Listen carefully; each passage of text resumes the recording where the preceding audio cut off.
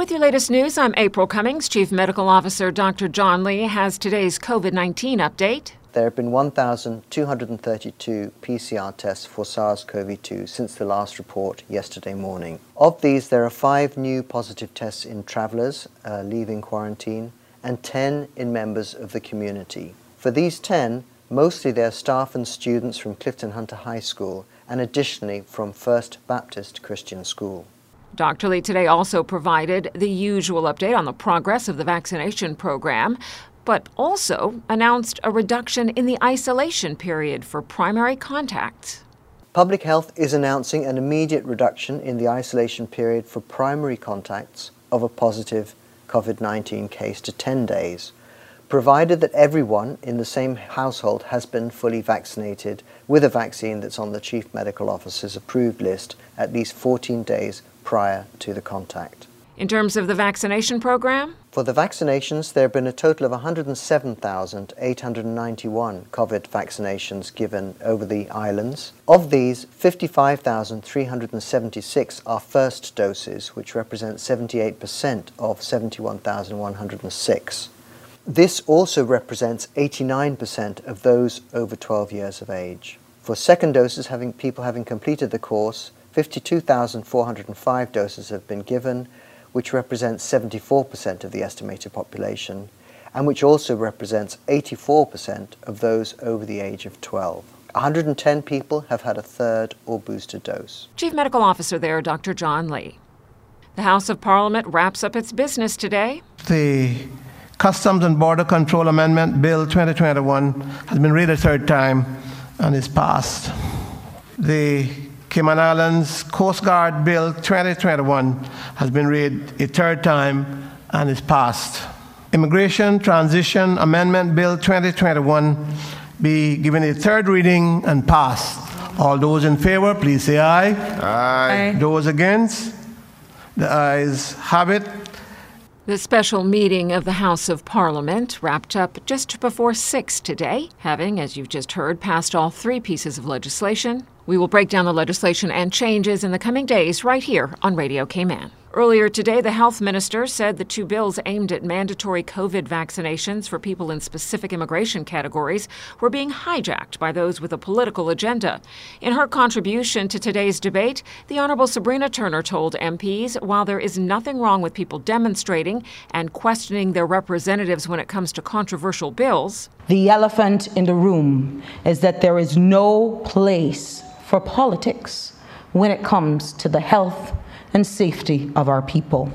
She took the opportunity to fire back at claims from the opposition and some members of the public, claiming the packed government is too green to effectively deal with COVID-19. None of us on either side are experts when it comes to this COVID disease. Even scientists are baffled. But what I'm telling you is not about who can make money from this either, not at the expense of our most vulnerable. We are here to be fair and balance. Your name, your network, or the color of your skin has no place when it comes to our fight in COVID. She ended by giving her full support for the bill. In between the controversial immigration bills, the Premier tabled the Cayman Islands Coast Guard bill Monday night, which establishes the group as its own entity. And I'm honored to be able to stand here today as Premier to table this bill and support this in consideration of making it an official act. Mr. Speaker, I wish to give credit to the members of the opposition for seeing through the formation of the Coast Guard when they sat as government, and it is only unfortunate that they were unable to bring this bill before this Honourable House prior to the elections in April of this year. The Honourable Wayne Panton told MPs the establishment of a Coast Guard represents a key aspect of strengthening capacity and resiliency for Cayman's maritime security, border control, and public safety. Until this bill is fully enacted, the Coast Guard's work will continue to be conducted under the auspices of the RCIPS Joint Marine Unit. Once this bill is passed, they will be transitioned over with the full authority under the new Act, as they rightly should be. The Coast Guard, while not a military unit, will participate, for example, in search and rescue operations in Cayman Islands waters and international waters without encroaching into other countries' maritime boundaries. The creation of the Cayman Islands Coast Guard has modernised Cayman's overall approach to maritime safety, security and enforcement by bringing Cayman into conformity with a series of international obligations. In fact, Mr. Speaker, the timeliness of the passage of this bill improves our readiness for the upcoming International Maritime Organization's III Compliance Code audit, which will take place later this month. Of course, as you heard a short time ago, the bill, which had the support of the opposition, had a third reading with some amendments and passed. Civil servants will do their part to stop the spread of COVID-19. That's the message from the Deputy Governor in Parliament this morning. The view of the civil service is that we should follow the elected government and put similar provisions in the Public Service Management Act, and I believe the Public Service Management Law that would require non-Caymanians joining the service and non-Caymanians who are in the service to have the COVID vaccine on renewal of their contracts and those coming into the service. The Honourable Frans Manderson told MPs his team will consult with and account for any concerns raised by members of the civil service. But he is pleading for those of you who can get vaccinated to do so. Mr. Speaker, I think the civil service should lead in this area. The civil service should accept those who cannot be vaccinated because of medical grounds.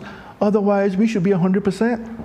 70% is not good enough. 75, 80, why not be 100%? We strive for 100% in everything else that we do.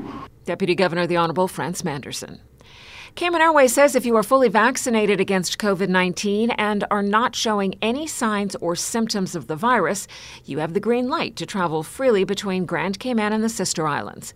Senior Marketing and PR Manager Olivia Scott Ramirez says under the new rules, which came into effect on September 21st, air passengers who have completed an approved vaccine course at least 14 days prior to travel will only need to show their vaccination card to an agent at the time of check-in.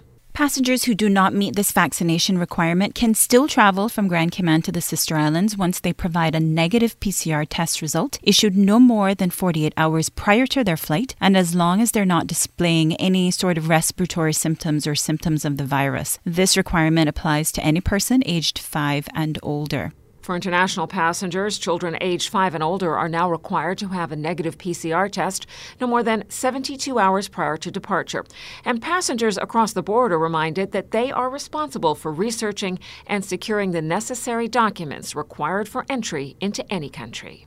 Cayman's educators are being lauded for their resilience and adaptability during the COVID-19 pandemic on this World Teachers' Day. Education Minister the Honourable Juliana O'Connor Conley says the global theme, Teachers at the Heart of Education Recovery, is appropriate as we continue to feel the impact of the COVID-19 virus. At this time, we recognize more than ever the crucial role of our educators in ensuring the continuity of learning and helping our children to realize their full potential. The minister says she will lobby unrelentingly to elevate the status of the teaching profession. That is your latest local news from Radio Cayman's newsroom. I'm April Cummings.